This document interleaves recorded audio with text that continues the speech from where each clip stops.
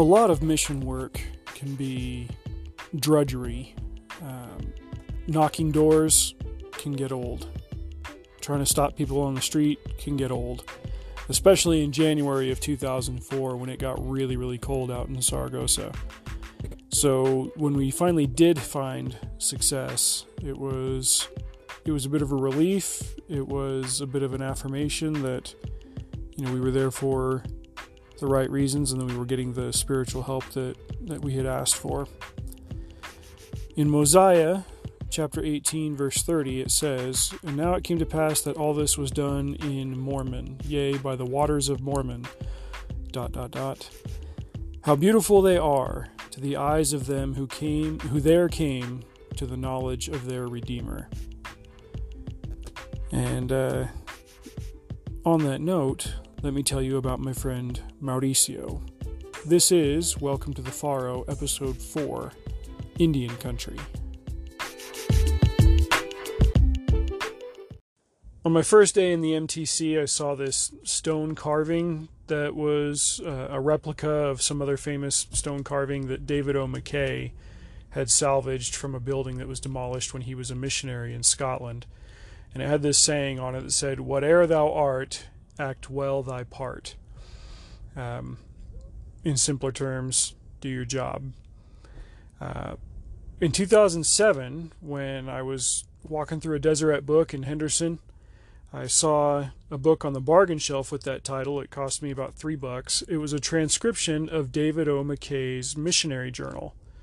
I thought this would be fascinating to see what the mission was like for a man who would later go on to be called to be the president of the church. And lo and behold, it was very similar to my experience as a missionary. Not to say that I had this transcendent, holy crap, Graham's going to be a prophet someday type experience, but more that, David O. McKay as a missionary was a pretty normal missionary. He hated tracting. He hated knocking on doors. He would write in his journal that it made him gloomy. And I thought that just kind of came with the territory of a missionary, and you were supposed to suck it up, and you were supposed to be good at just sucking it up and not letting it bother you. It bothered me a lot getting rejected all the time. I had a hard time with that.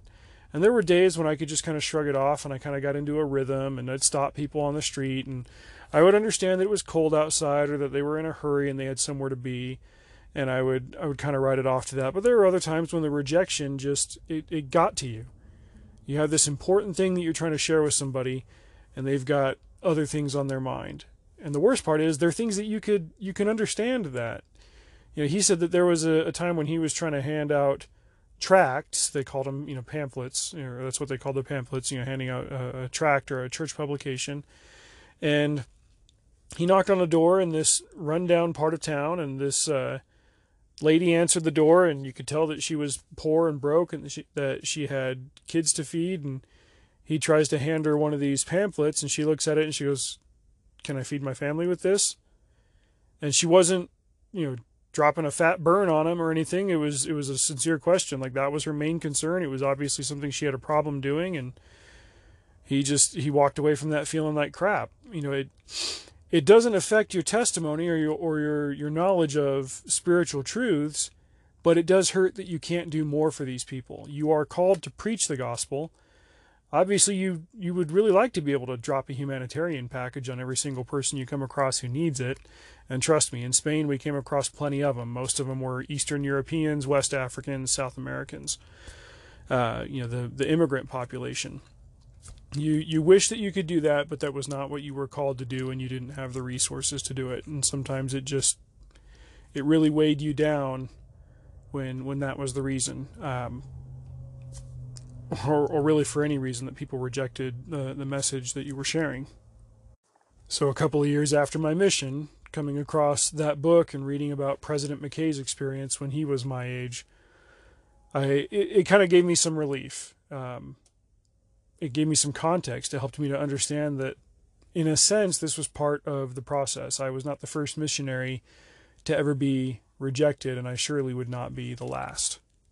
I never threw in the towel on door knocking, and I never, stopped doing street contacts. Sometimes I would kind of get a sense of like, you're supposed to stop everybody, right? And sometimes I would get a sense of like, okay, if I stop this guy, nothing's going to happen.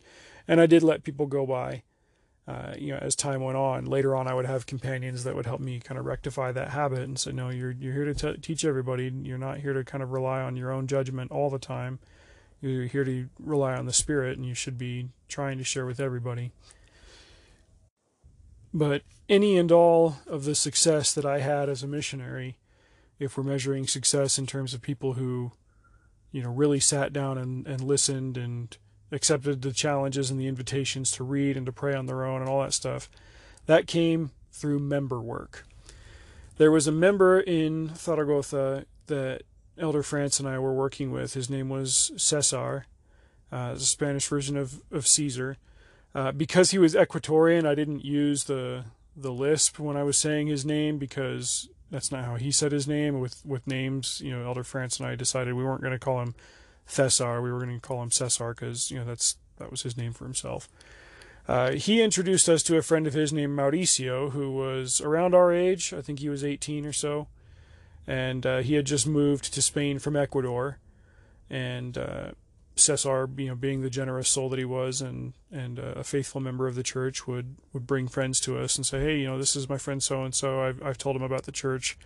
Could you teach him a lesson or share a gospel message with him or something? And we were very grateful to him for doing that. The governments of Ecuador and Spain, so far as I understood it, had some kind of arrangement that made it easier for Ecuadorians to immigrate there versus other South Americans. There was a large amount of immigrants from Ecuador as far as the South American percentage goes. We met them all the time. There was kind of a difference between like your regular run-of-the-mill Ecuadorian, I guess, and then the ones that were I didn't get quite a detailed explanation on this, but I guess they had a higher percentage of native blood, a blood quantum, such as it were.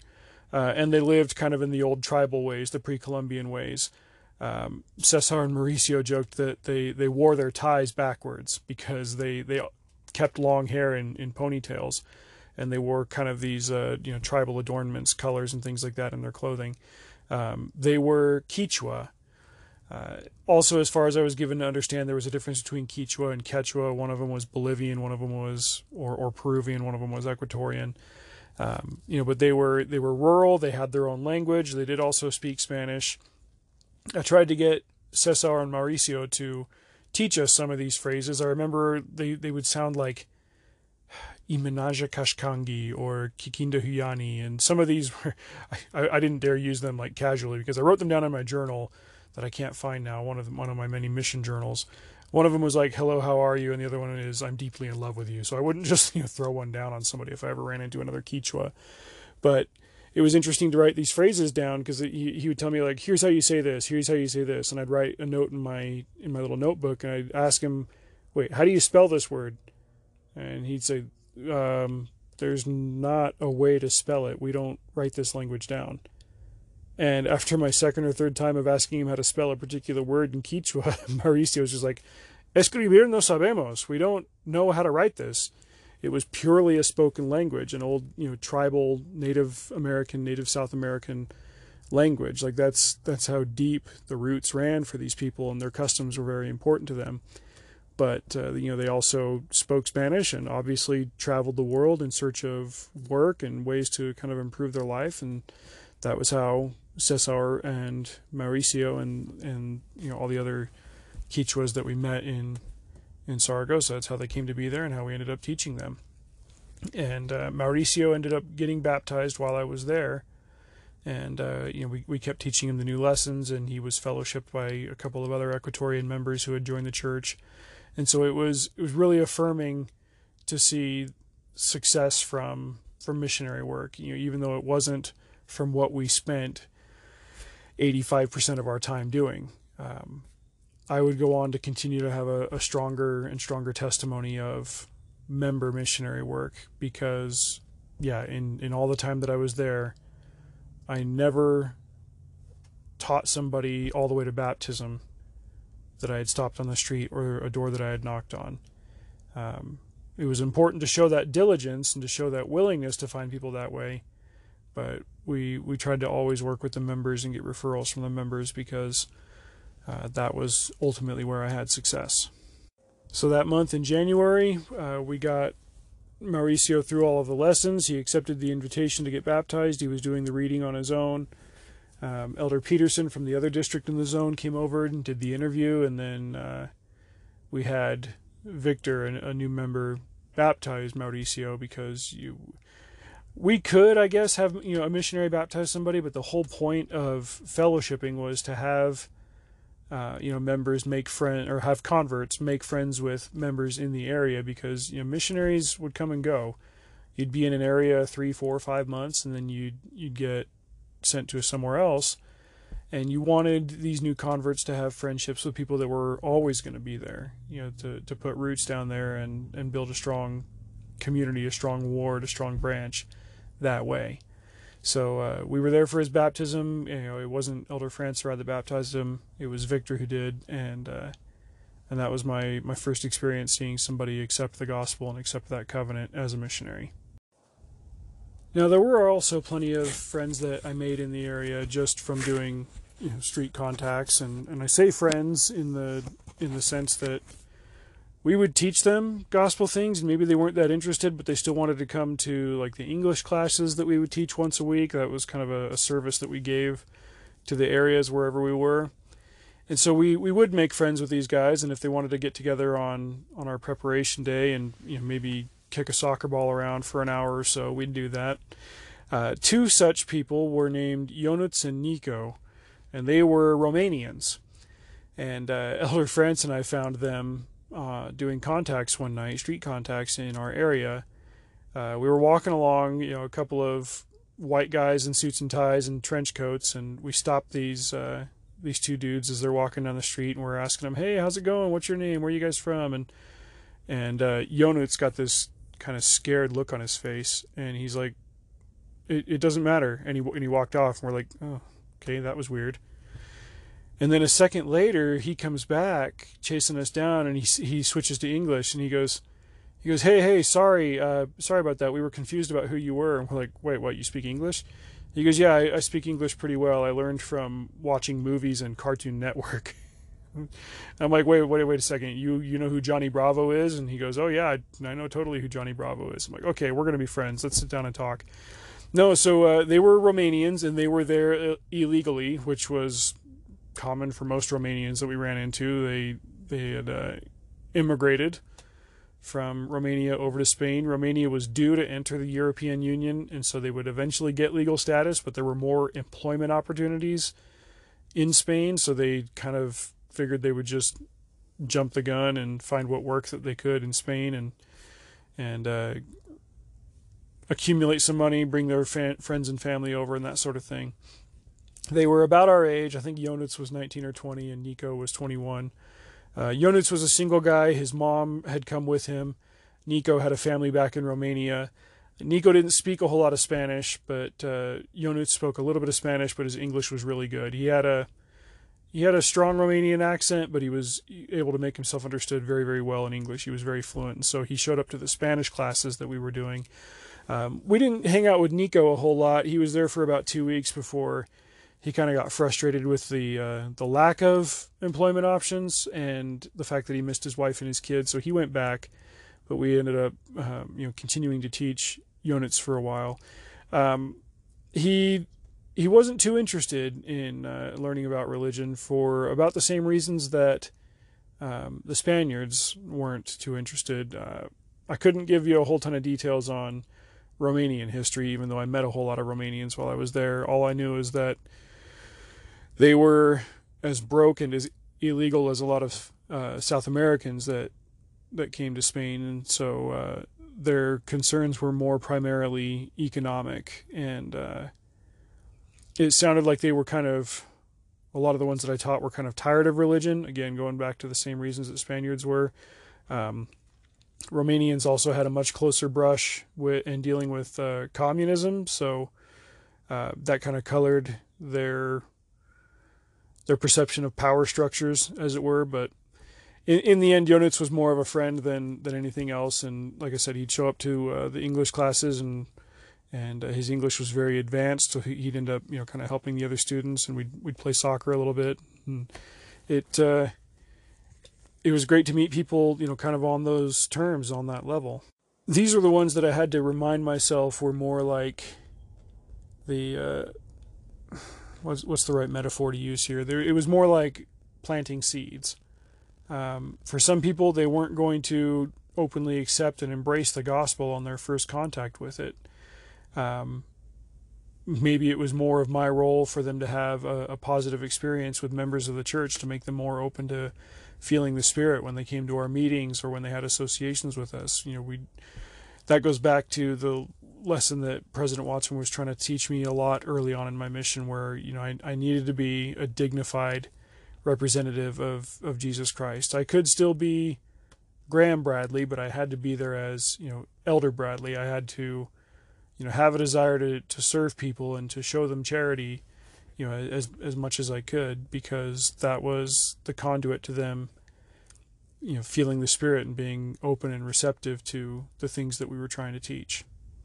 Now, I've spoken a lot about the fact that I was there to teach and I was there to learn how to teach, but I want to kind of segue sideways into some of the things that I learned from people there, and not just cultural things, not just the history of Spain and their recent struggles with dictatorships and forced religion and similar experiences that other Europeans had, because, and I'll mention this little factoid probably several times throughout the course of this series, but I met people from over 70 countries while I was in Spain, and most of them were immigrants in search of work or a more stable society and government. Most of those were illegal immigrants, and that brought a certain type of people with it, mainly people that were trying to keep their heads low, and that they were always trying to basically, anytime somebody walked around with a shirt and a tie and got in their proximity, if they didn't bolt and run, they'd just try to be nice, be charitable, and show like, hey, we're not here causing any trouble. We're here to work. We're here to be good citizen people. Well, there was one neighborhood close to La Basilica del Pilar that, if it was anywhere in America, it would pretty much be condemned and blown up and destroyed. But these old buildings were still standing and probably illegally had power and plumbing hooked up to them, but they were, run down, not just paint peeling off the walls, but walls peeling off the walls.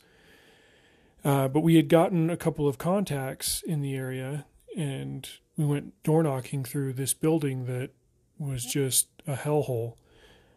I think Elder France and I had looked through the area book, and we'd seen some notes from previous elders that said, hey, we know so-and-so in this building, and these places are known kind of for their high turnover of occupants. You don't really know who the landlord is. I'm sure the people who live there have somebody that they're paying, but we go knocking through one of these buildings, and no joke, you can hear voices in a dozen different languages inside these apartments talking and being boisterous and whatnot. One thing that I noticed especially about Chinese people was they didn't really distinguish between an indoor voice and an outdoor voice. If they were on a bus, if they were in an apartment, whatever, they kind of always talked at the same volume. And we go knocking through this building one day, and it's not the door that we're knocking at, but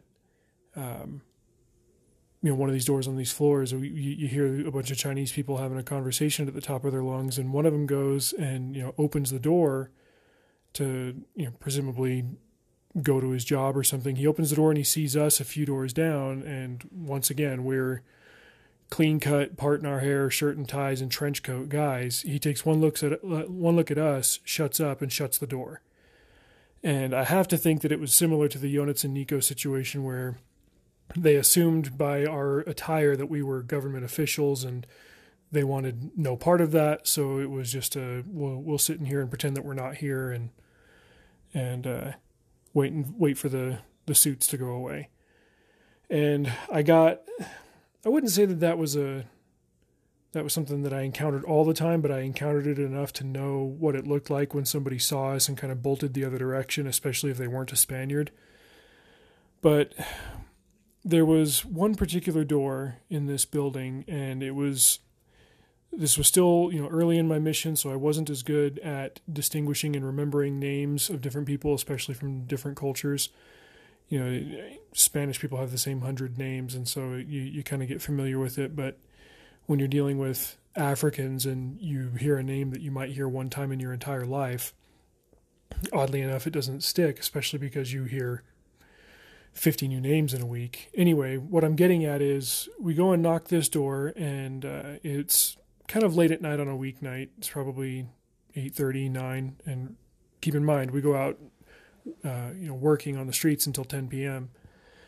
And there's these 3 or 4 African guys, probably a few years older than us, that open the door and they see us, and they see the suits and ties, but they see our name tags. They know specifically that we're missionaries, that we're there from a Christian church, and they are delighted to see us. And I'm not talking like laying it on thick or anything. They're smiling ear to ear. They are happy to welcome in men of God, and they say, yeah, come inside, come inside. I don't remember them speaking a whole lot of English. I want to say that we had conversations with them in Spanish and, whatever language that they were speaking tribally. Obviously not that we were speaking it with them, but most of the time when you met somebody from Ghana, they spoke English. I don't remember speaking a whole bunch of English with these guys. But they let us into their apartment, and they had nothing. We're talking crates and boxes for furniture. There was a little kitchenette with a stove that worked. They were making dinner for themselves. We got to talking. They did some kind of construction work, because it was the easiest work for them to find. And they insisted that we sit down and we share some of the food they have, some of their meat and sauce and rice. And it was delicious. Couldn't tell you what it was called. Couldn't even tell you what was in it. They made it. They made it well. It was what they subsisted on.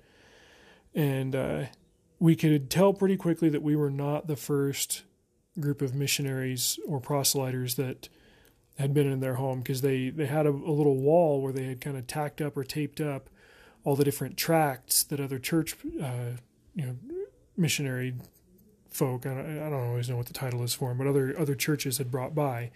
Evangelists, Testigos de Jehová, at least 2 or 3 others. And anytime that there was a picture of Jesus, these guys taped it up to the wall to have something to look at. And, we shared with them a couple of our tracts, and I think we gave them one of our spare copies of the Book of Mormon. It was in Spanish. Those are the ones we lugged around because, hey, we had been called to preach the gospel in the Spanish language. We didn't really carry English materials around with us, but we left it with them. We went home, and I remember writing in my journal that night, holy crap, these guys had nothing, and they were sharing it with us, and they wanted us to share it. These first world Christian strangers, they wanted to share what they had with them. And growing up, I don't think I realized how well off my family was. My dad was making well into 6 figures in the 90s selling paper. I mean, he was making doctor money. He could be retired right now, but that's a whole nother story. I thought that we were decently middle class, and we were a few levels above that, as far as the tax brackets go. And I understood generally that there were people in the world that were, poor and poorer than we were, or that didn't have, what we had. But there's always going to be a difference between understanding something in theory and seeing it in practice. And, somebody in that situation sharing with somebody like me, that is selflessness and charity that I have never had the opportunity to demonstrate. And I don't think I ever want to be frank. It was a very, very humbling experience. I'm not, or at least especially back then, I was not really given to crying and being overwhelmed by emotion like that, but that was definitely my response when I was writing in my journal that night, thinking that these people are truly selfless, and people like them are the ones that I have something to learn from. We tried following up with them a few days later, didn't get an answer at the door.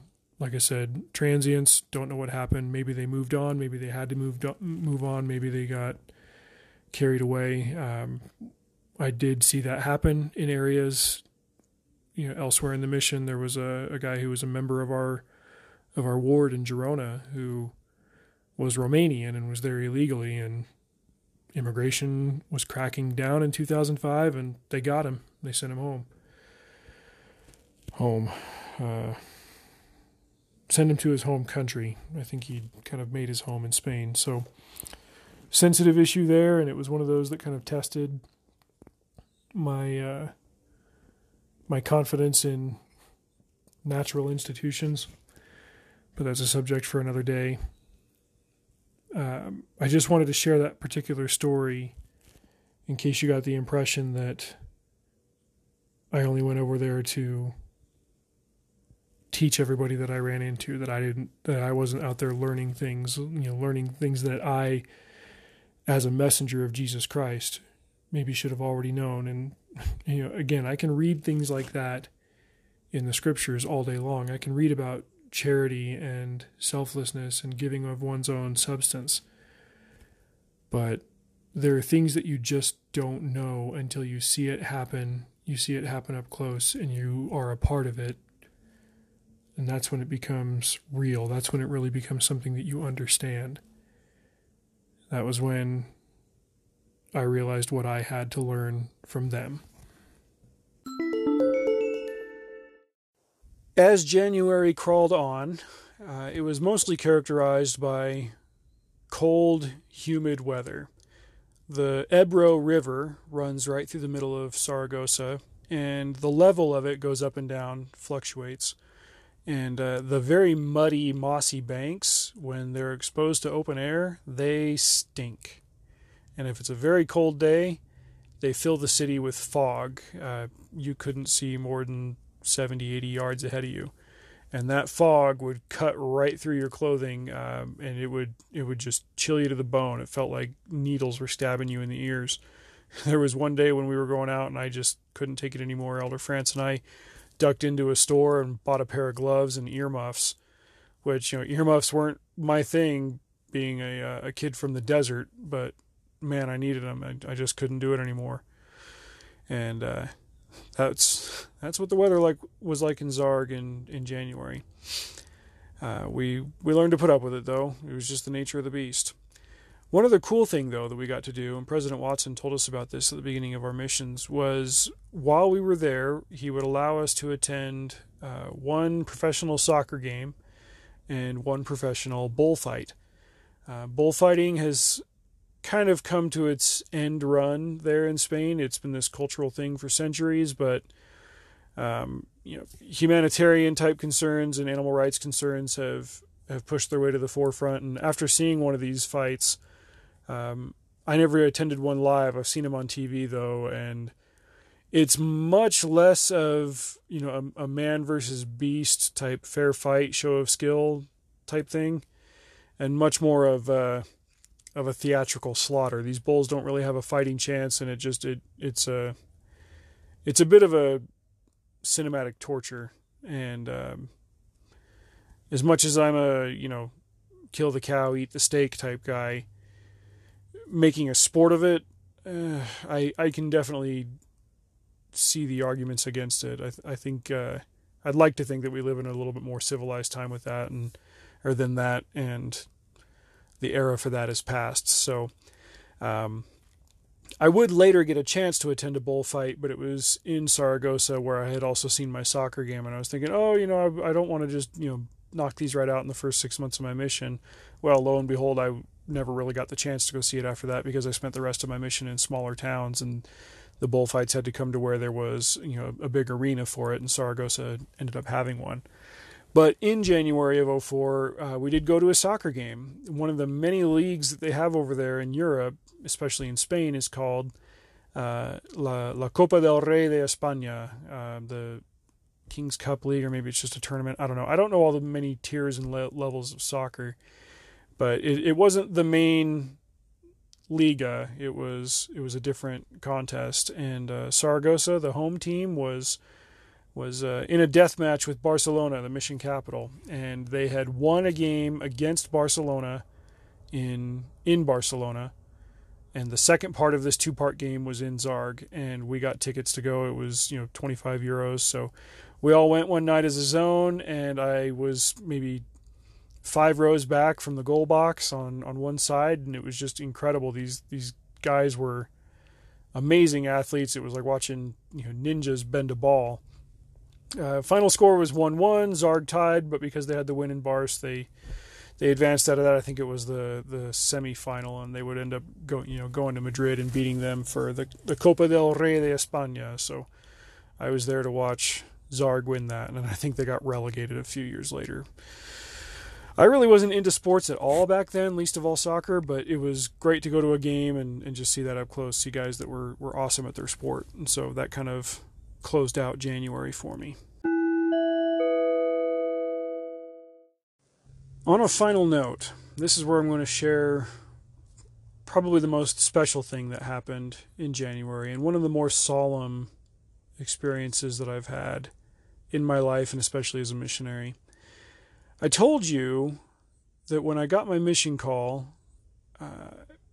I saw that I was going to Spain, and I had this recurring series of dreams that, prior to that I had opened up my call, and that the name of the place started with an S. And so it was cool to see that bear out. I don't normally have dreams like that, especially over and over again, that turn out to, come true. I have plenty of daydreams, but that's not the same thing. That's something you focus on and you want, and then you can put in the work to make it happen. Dreams like this are more of a message. They're more direct, and they're a strong part of my testimony. January of 2004 was the first time that I had a dream that would probably come back and visit me 5 or 6 times during the time that I was out. It was strange at first, and then when it happened again at 6 months, at 8 months, at a year and a half, my conviction of it grew stronger and stronger, and it reminded me that I needed to put in as much work as I could and be the full-time missionary that I needed to be. Let me think of where to bring this. There was a portrait studio in Saragossa where we would take our camera film to get developed so we could get pictures to send home. I hadn't bought a digital camera before my mission. I bought a Pentax because it was $60 or $70, and I should have just bitten the bullet and dropped $250 on a Kodak or something. I ended up doing that later on. But while we were at this portrait studio, Elder France and I saw this cheap little photo album, and I thought I'll buy that and I'll keep some prints in that as I go and build a photo album throughout my mission. I had this dream that I was home from my mission, and I was showing everybody my pictures, and they were all excited I was back, and I opened up that particular photo album. It had like an elephant on it or something, and I was going to show everybody my pictures, except one problem: those pictures stopped right at 4 months. And I suddenly had this sinking feeling in my stomach. Oh crap, I was only there for 4 months. I didn't finish my mission. They're going to be looking for me. I'm not supposed to be here. And it was very stark. It was very real. And I woke up, and I remember thinking about it all that day. I needed to not worry so much about what was going on at home, and not just with my family, but also with my friends and with the things that I might have been doing, back in Henderson. And it was odd that I felt like I had a kind of tug at all to worry too much about home. Like, obviously I missed it, but I felt conflicted over the fact that I wanted to be a missionary. I accepted the call to be a missionary, and yet I found myself thinking about home a lot, and I didn't want to do that. And then that dream came to me that, if I'm not focused, then I might as well not be there. And if I do go back, which, I was not contemplating at all, it was, and that's probably what added to the intrigue of this for me. It's not like I was contemplating going back, but the message was very loud and clear that I was not to go back. I was to finish the call that I had accepted, and the way to apply what I was learning from this was to really keep my feet on the ground, my head out of the clouds, and always be looking for people to teach, to always be trying to share this message. And again, I would have this dream a handful more times while I was out, not necessarily in response to any particular instance. It was just a periodic reminder from my Father in heaven that, you need to be here. If you go back and you've only got as much time as you've been out, under your belt, if you've only got 6 months of journals and memories to show for it, then you'll know that you weren't there for all the time that you were supposed to be. I understand that this is a sensitive issue for some people to hear, because I've got friends that didn't finish their full missions, the full 2-year mission, for various reasons. Most common for medical reasons. There were a couple of guys that left from my ward just 2 years ago, the ward that I'm in now, guys that got sent to Spanish-speaking missions who, I helped them brush up on their Spanish before they left, and they came back a year and a half later because of the COVID-19 thing. And, they were called to serve for 24 months. They only got 18 months into it, and then the conditions were such that, the church called that a full mission, and, they were allowed to wrap up early and come home and get on with their lives. Some of my friends who finished their missions because of, a medical discharge struggled with the feeling of that for years after the fact, because, it's easy to feel unworthy because, like, oh man, I was supposed to be out for 2 years. I was only out for 6 months, and then I got, an exploding colon or something. It happens. And, the apostles have addressed this. Elder Holland has addressed this. Ultimately, if, you did everything that you could, and if it was medical, it was medical. I even got sick a couple of times and lost days and maybe a week and a half of work because, I had something that I just couldn't shake, and I felt bad that I wasn't out working. You've got that desire to serve, and that's good. And, you would know, and God knows, if you would be doing the work if physically you could. Me, I physically could. I never had, anything medical threaten my mission service. For me, it was all my own dedication. Was I really going to focus 100% on what I was doing? And the first few months of my mission were kind of characterized by, on one level, learning to overcome that temptation to be distracted, to that urge to think too much about my friends back across the ocean, back across the continent. They had their lives, I had my calling, and I needed to do it. And I'm grateful that I had that particular experience. As I said in episode 1, there were only 3 different instances where this kind of recurring dream bit popped up in my life. Getting my mission call, being on my mission, and then the third one had to do with, with who I married, and that's not really germane to the subject of this podcast, and it's kind of personal besides, but these experiences with dreams on my mission kind of helped me to recognize that same thing when it was really important, when it came down to making the most important decision of my life, and that was, who I would marry. And it was one of the many ways in which missionary service kind of prepared me for important decisions for the rest of my life. The reason that I'm bringing all of this up is that, what's the right way to say this? On the most fundamental level, I'm not any more important to God than you are. I maybe have done different things than you have in terms of, putting in the work to approach God and build a relationship with Him and be open to and receptive to answers from Him.